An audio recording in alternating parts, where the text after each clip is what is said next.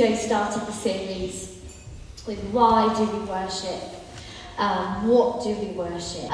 Loads of different topics on the Spirit and the Word of God. Worshipping in different seasons that we're in. And tonight I really want to talk to us about this. Well, it's taken me a while to sort of think about the topic. Mark chatted to me earlier this week and he said, you know, what are you feeling, what are you sensing?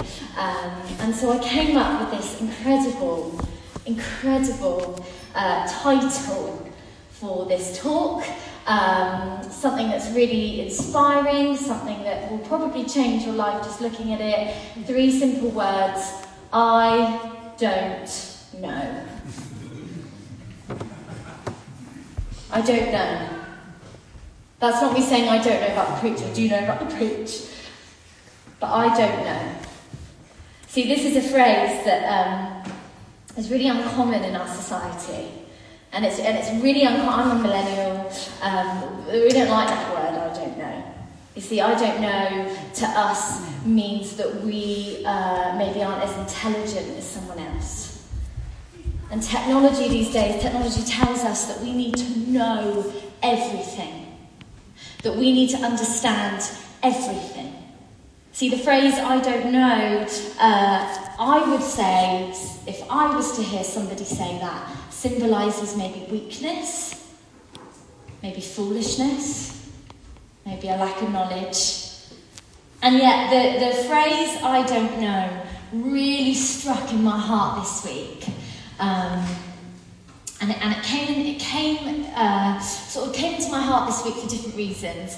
I wasn't going to talk about this, and then something happened this week that made me go, right, okay, God, I think it's time. 2019 was a quite hard year for me. I would go as far as to say it's one of the hardest years I've ever gone through. It was a hard year for different reasons. There were some family things that went on both sides of our families that were really quite challenging. We were sort of dealing with that in a pastoral sense, Joe and I. But just to give you some context, Joe and I got married. We lived in London. I trained at drama school. Joe trained as a counsellor. And then we decided to sort of have like a gap year. A gap year of marriage. I don't know if that's a thing. We made it a thing. Because Joe and I, we like to be, different. So we decided we were going to have just like a year, 18 months, sounds so good, by the beach, in Devon, living our best lives. Joe bought a paddleboard, put us into a lot of debt. He's already spoken about that with the van. We've got more stories, but they'll keep coming. Moved to Devon and we thought, you know what, we're just going to have some time. Joe got an amazing job as a mental health lead in a school, working with really troubled teenagers. And I was offered a business, a franchise, and we thought it was going to be the most incredible 18 months. It turned out to be the hardest. However, there is light at the end of that tunnel because God always uses hard times. That year was hard for lots of reasons, and a real big reason that I wanted to talk to you about tonight is loneliness. I wasn't lonely in the sense of I had a lot of people around me. We had our families, we had lots of nieces and nephews. I had old friends, my old church that I gave my life in, loads of different acquaintances and connections, and yet in a crowded space and a crowded room, I felt real loneliness, real isolation. And I wonder how many of you in this room have felt the same. I wonder how many of you in this room can look back on real times in your life and thought, in a room full of lots and lots of people, I have felt incredibly, painfully lonely. And that was me for about 18 months whilst we lived in Devon. Joe and I went through some real marriage stuff, which they say is very normal in your first 2 years of marriage. I feel like it was just a time in our lives where God was really rebuilding some things. Joe and I are in our mid-20s, so that there's a lot that has just been crammed into our brains. and particularly in our society, in our generation now. I know there are some young people sat here, you know, in our generation now, in our society now, I think things are getting, I would say, harder. There's a lot that we're sort of battling with social media, loads of different things that I experienced. So with all of that in mind, I got to a place in my faith, and this is the first time I've spoken about this publicly. I got to a place, and it didn't last long, a real season of going, what am I doing? I don't know. I don't know. I don't know who you are, God. I don't know if you're real. I don't know if this is real. What are we doing? Why am I here on this Sunday morning? I don't know. I don't know why I live here. I don't know who I am. I don't know what I'm called to do. I don't know if my marriage will work. I don't know if my family will be okay. I don't know if my health, my mental health will be okay. I don't know. I got to a real season in my life where everything became a question mark. And I wonder if that's the same for you in your life. Have there been moments in your life where there have been some real question marks? Maybe it's now. Maybe you've come in today and you've thought, oh, I don't know. I mean, I'm here, I'm sat in this pew. I'm putting my hands up, or I'm listening to Meg singing, and I'm reading the words on the screen, but I don't know. And I want to encourage us tonight, not just tonight, next week, the week after. If there are some I don't knows that stick out in your brain, I want you to put them to the forefront of your mind, and I want you to embrace them. And I promise you, there is a gospel in this, there is a God in this that will change it. But for now, I want us to really focus on that I don't know. Maybe it's your finances. Maybe it's your job. Maybe it's parents, children, family members, marriage, health, mental health, future, past. I don't know. I would love us to turn to 1 Samuel 14. If you don't have a Bible in front of you, don't worry. It's going to be quite... I'm looking at 2 different sort of short chapters in 1 Samuel 14. I hope it to be up on the screen. Joe very quickly typed it in for me earlier. We're sort of going to skip in the middle, okay? So we're going to do chapter 1 and then we're going to skip to chapter 6. It'll all make sense in a minute. And just to give you some context with this, Saul was the king of Israel, okay? He was the king of Israel, and they were going to go into battle with the Philistines. And what ended up happening was they didn't have many people to fight for Israel. So Saul was like, oh, yeah, I can't be bothered. I mean, I'm sure it's more dramatic than that, but this is, my interpretation. He couldn't be bothered, didn't want to do it. So instead, he was like, let's just leave it. But he had a son called Jonathan, and Jonathan, an incredible, faithful man, he basically took this young guy with him. Let's just say he was his apprentice, I don't know, something like that. Took him with him and was like, look, in the middle of the night, my dad doesn't know, nobody knows, let's sneak off and let's pick a fight. Let's pick a battle.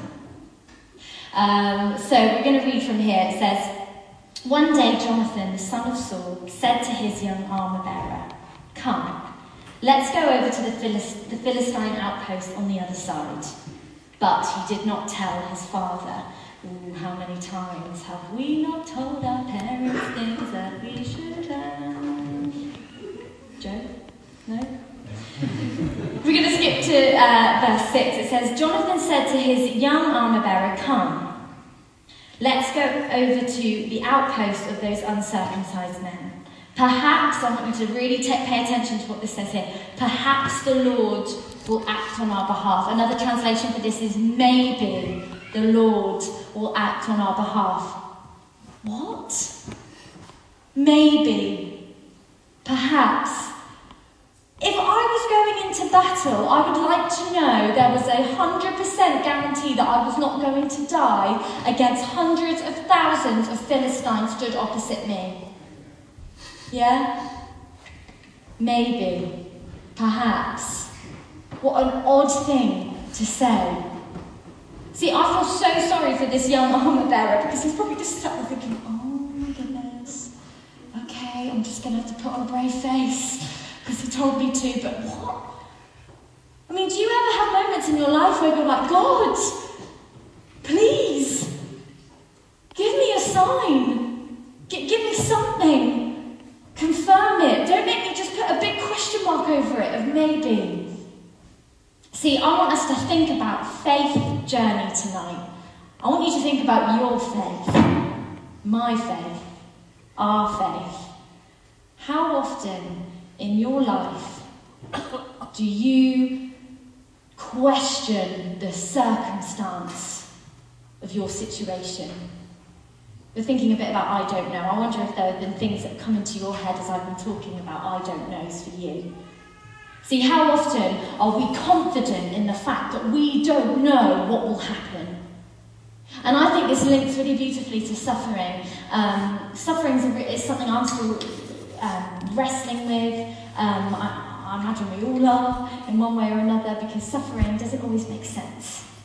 You see, in suffering, it doesn't always go to plan. See, I'm a massive control freak. Joe will vouch for that. He knows I'm a massive control freak. I hate the idea of not knowing what happens next. I do. And that's something I'm working on. But the idea of something going wrong and then not being a guarantee from God, like a guarantee, like a contract, like an agreement that you can sign and you know on a dotted line what's going to happen. And yet Jonathan, there was almost like this acceptance of the fact that there was a maybe, a perhaps God will be with us, perhaps we will survive from this battle, perhaps we will overcome, I don't know, maybe. But I want you to pay close attention to what he says next. Nothing can hinder the Lord from saving, by many or by few. Nothing can hinder the Lord from saving, by many or by few. That's a statement. And I just find that so fascinating, that it's kind of like two sides of a faith journey. There's the maybe, the perhaps, I don't know, who knows, do you know, I don't know, maybe, but God. But nothing can stop God. See, we're thinking about the I don't know. Well, going back to my story about 2019 and being in a place that was suffocating and lonely and depressing and sad. What came from that was something amazing, because in August in 2019 we were called to move to Bath. And we packed our bags and we got here, and the day that we sat here, I'll never forget the rest of my life, I just felt I was home. And I've felt that ever since. And that's thanks to every single person sat here and the people in the morning, because you're our home now, and there was light at the end of the tunnel.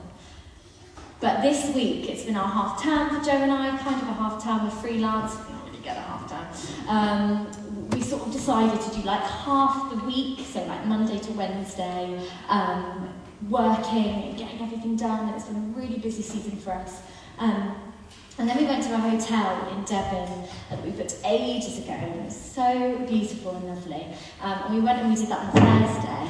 And then on the Friday and Saturday, we went to Torquay after we did this hotel. We had 2 days. We went to a family. And I got to the Friday, and I was sort of sat in a family member's house, and it just, this wave hit me again. And I don't know why, I don't know where it came from, I don't know why, but this wave of like the sadness and the loneliness, and the sort of like confusion and the mist. You know that grey mist? Have you ever experienced that in life, where it's just like that mist, there's no real clarity, there's no blue sky? It hit me again. And I dropped Joe off to see some friends, and I went and I sat in the car. I drove back to my parents, and I just sat at the bottom of my road where I grew up all my life, and I just sat in the car and I had the radio on and I was just sort of holding on to the steering wheel. I just said, God, why? I don't know why I'm suddenly feeling these feelings again. That's the past. My life's different now, my life's lighter now, everything's sort of resolved in that sense now, but yet I'm still sat here feeling those feelings again. And I don't know why. And I really felt God talk to me and say, Alice, what do you know? What do you know? So I stopped and I thought about it. I thought, what do I know?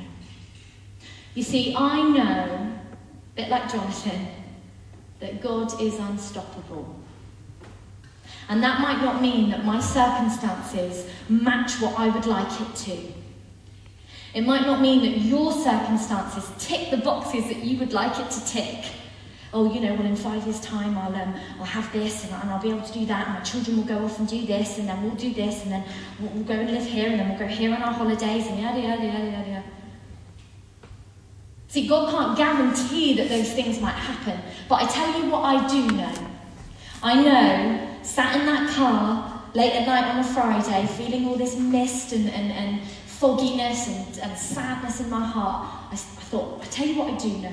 I know that God loves us so much that he created everything around us and he couldn't be near sin. I mean, I think that's really powerful in itself. That the God of love, that our God, our creator, our everything, being near sin, it just couldn't happen. So what he did instead was he loved us so much that he decided to become a human being as a baby into a teenager's womb. I'm going to talk about that in a minute, about Mary and that sacrifice that she made. But what a choice! Into a teenager's womb. And she nurtured this Son of God, and he grew up, and he was quite anonymous until he was in his 30s. And then in his 30s, he started to look men and women and children in the eye. He told them the most incredible, hopeful things. He healed people, mentally, physically. He declared life over people. People were raised from the dead because of Jesus. And then, when you think that couldn't be enough, he then had to die.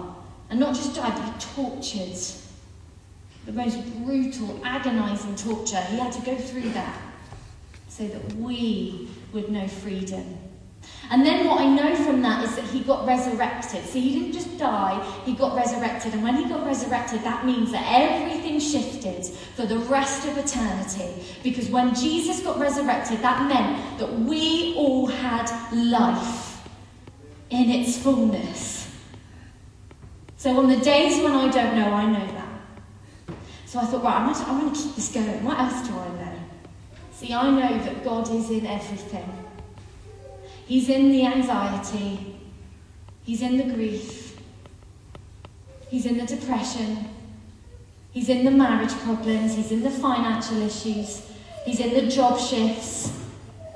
He's in the I don't know. See, I don't know about what my day is going to be like tomorrow. I have a good idea, and it's stressful. I don't know what my next year is going to be like. I don't know when we're going to have children. I don't know what they're going to look like. I don't know what their names are. I don't know. But what I do know is God is God. And he is love.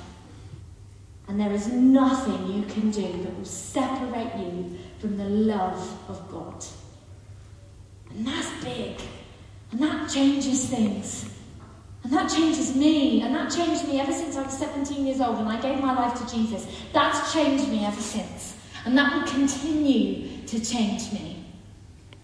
I want us to turn our attention to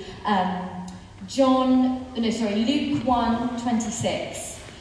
You'll be very familiar with this verse. It's what the little children read in their little Joseph and Mary costumes and angel costumes that the poor parents have had to make overnight.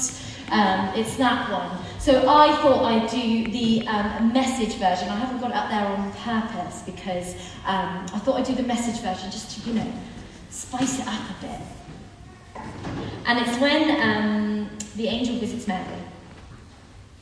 And Mary is one of my favourite characters. Well, not even characters, she's not a character, she was a human being. And she's my favourite person, bar Jesus, in the New Testament. And the reason I love her so much is because she was a young woman, younger than me, young woman. And God gave her the world inside her tummy. And that just, to me, just blows my mind that she had so much courage. And in a world where feminism and sexism was so apparent, that women were always less, God chose her. He chose her. So I'm going to read this out to you. It's in the Message version. You're welcome to get this up. If you have it in front of you, don't worry if not. The angel says to her, Mary, you have nothing to fear. I wonder how often we hear that in our heads. You have nothing to fear. God has a surprise for you. Oh, surprise! You have a baby. You will become pregnant and give birth to a son and call him Jesus. And he will be great. He will. He will be called Son of the Highest. The Lord God will give him the throne of his father David. He will rule Jacob's house forever. No end ever to his kingdom. I'm just going to say that one more time into our hearts. No end ever to his kingdom. Mary said to the angel, but how? I've never slept with a man. And the angel answered, the Holy Spirit will come upon you. The power of the highest hover over you. Therefore, the child you bring to birth will be called Holy, Son of God. And it goes on to say, Mary's replying and saying, yes, I see it all now. I'm the Lord's maid, ready to serve. I'm going to say that again. I'm the Lord's maid, ready to serve. That really encourages me in my life. When do I stand there and say, I'm ready to serve?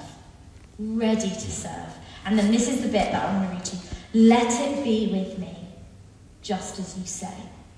See, Mary, she questions it, but how? How? Where in your life have you got a big how and a question mark written above it? Are there things in your life where God has told you what the outcome might be? But all the stuff in between, you're like, how? How on earth could that happen? You're saying this, God. You're saying that your promises are true. You're saying that you're faithful. You're saying that you can heal. You're saying that you are good. You're saying that you love me. You're saying that you're kind. But how? Because I can't see a light at the end of this tunnel. A little bit like me in my 2019 journey. How? How? And yet, even in, and this is why we want to be thinking now about our faith, about belief, about trust. See, Mary didn't know how it would pan out, having the Son of God inside her, to raise him as her own. She didn't know what that was going to look like. I cannot imagine the anxiety that must have filled her. And yet, she says, let it be with me. Let it be. I wonder how we can speak that over our own circumstances. Let it be. Let it be. See, that's the difference between, I believe, believing in something and then trusting it. See, Mary had no doubt that God was real. How could she? She had a massive angel in front of her. She definitely believed that God was real. But then what she did, she switched it. It was like a level 2 of faith. And this is what I want to encourage us in tonight. A level 2 of faith, of trusting. We believe, and then we trust. Not knowing what the circumstances might be, not knowing what the outcome might be, but we trust. See, I believe that Mary knew who God was. She knew he was good, just like the angel said. She knew he was faithful. She knew he was kind. He was just. And that he loved her so much. And he believes that, and he thinks that over you tonight too. And so from that, she trusted. And so tonight, I want us to really step forward in our faith. And I don't know what it's going to look like, but we're going to let the Spirit minister. We're going to let the Spirit do what the Spirit needs to do in us. And I want us to take our faith and take our I don't know. Take our hows, how God, and say, but God. Let it be. So what do we know? What do we know? What do you know? What do you know to be true about Jesus? About your story, your testimony, your past, your future? What do you know to be true? I'm going to invite the band up. And as the band are playing, I would really love it if we, as a congregation, as a family, started to press into this now. And I'm going to encourage us in this time of worship to allow God to minister into your heart in the way that God can only do. See, I can stand here now, I can say all these statements and words. I know that I can't do anything unless it's God. It's between you and Jesus right now. What are the things that you are questioning, doubting, worried about, scared about, sad about? What are those things? How can God be in those things? We're talking about worship. Worship's been our whole series for the last few weeks. We've been talking about why we worship, how we worship. I would love us to worship through some of this stuff. Some of these I don't knows. I want us to worship through that tonight. To see what Jesus has to say about it. To say, you know what, God, I don't know what's going to happen next week. I don't know what's going to happen in this circumstance, but I know you. And because of you, my life can be changed in the way that God wants. See, how can we take our faith from belief being the first stage and the second stage being trust? Trusting in what God says, trusting in his promises, trusting in the gospel. And I invite you to stand. And I'm going to pray over us. And I'm just going to ask for God to pour out on us now. And if you have pictures, if you have tongues that you want to speak out and sing out, if you have hands that you want to raise so high in this season that you're in, I want to encourage that. And if you want to come to the front and you want to have prayer over these things, come. There will be people on hand to lay hands on you and minister to you. But I just want to invite you, where you are now, in your heart now, where do you need God to step in? Where do you need your faith to increase? Where do you need God to tell you who he is? Not who you are, who he is. To speak that over your future. To speak that over your present. He loves you so much. More than we could ever know. More than I could ever know. But he loves us. So Jesus, would you just fall over us now? Would it not be about what we do, but about who you are? God, would our faith increase? Would our trust increase? Jesus, would we know who you are in our lives? Would we know who you are by your Spirit, by the Scriptures, by who you say you are? God, would you move now? Would you fall on us now? Would you be in our worship? Would you be in our prayer time, in our thoughts, in our hearts? God, would you fall? In your precious name we pray. Amen.